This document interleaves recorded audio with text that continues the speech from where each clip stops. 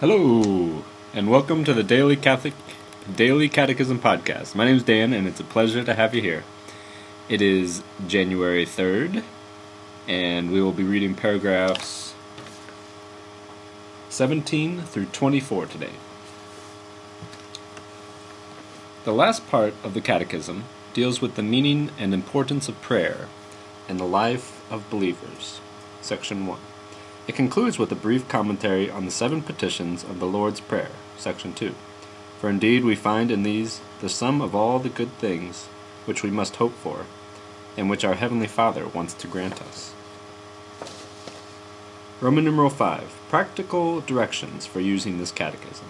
This catechism is conceived as an organic presentation of the Catholic faith in its entirety.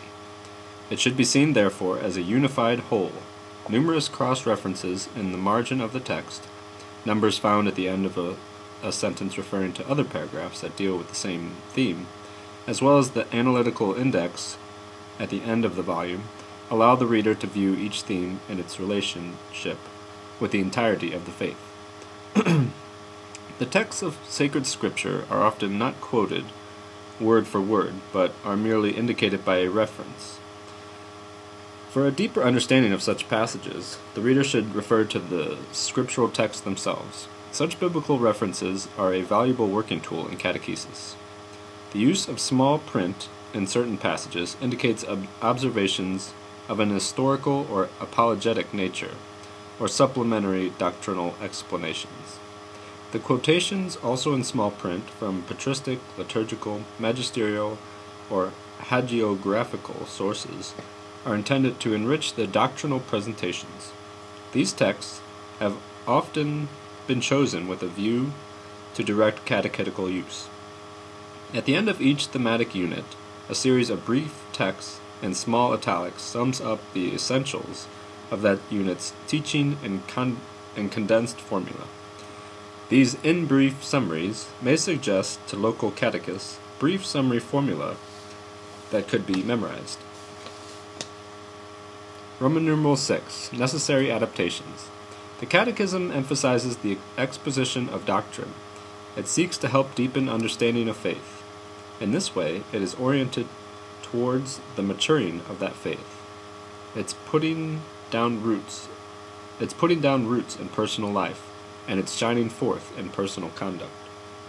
By design, this catechism does not set out to provide the adaptation of doctrinal presentations and catechetical methods required by the differences of culture, age, spiritual maturity, and social and ecclesial condition among all those to whom it is addressed. Such indispensable adaptations are the responsibility of particular catechisms, and even more of those who instruct the faithful. Whoever teaches must become all things to all men. To win everyone to Christ, above all, teachers must not imagine that a single kind of soul has been entrusted to them, and that consequently it is lawful to teach and form equally all the faithful in true piety with one and the same method. Let them realize that some are in Christ as newborn babies, others as adolescents, and still others as adults in full command of their powers. Those who are called to the ministry of preaching must suit their words to the maturity and understanding of their hearers, as they hand on the teaching of the mysteries of faith and the rules of moral conduct. Above all, charity. Thus ends the reading today from the Catechism of the Catholic Church.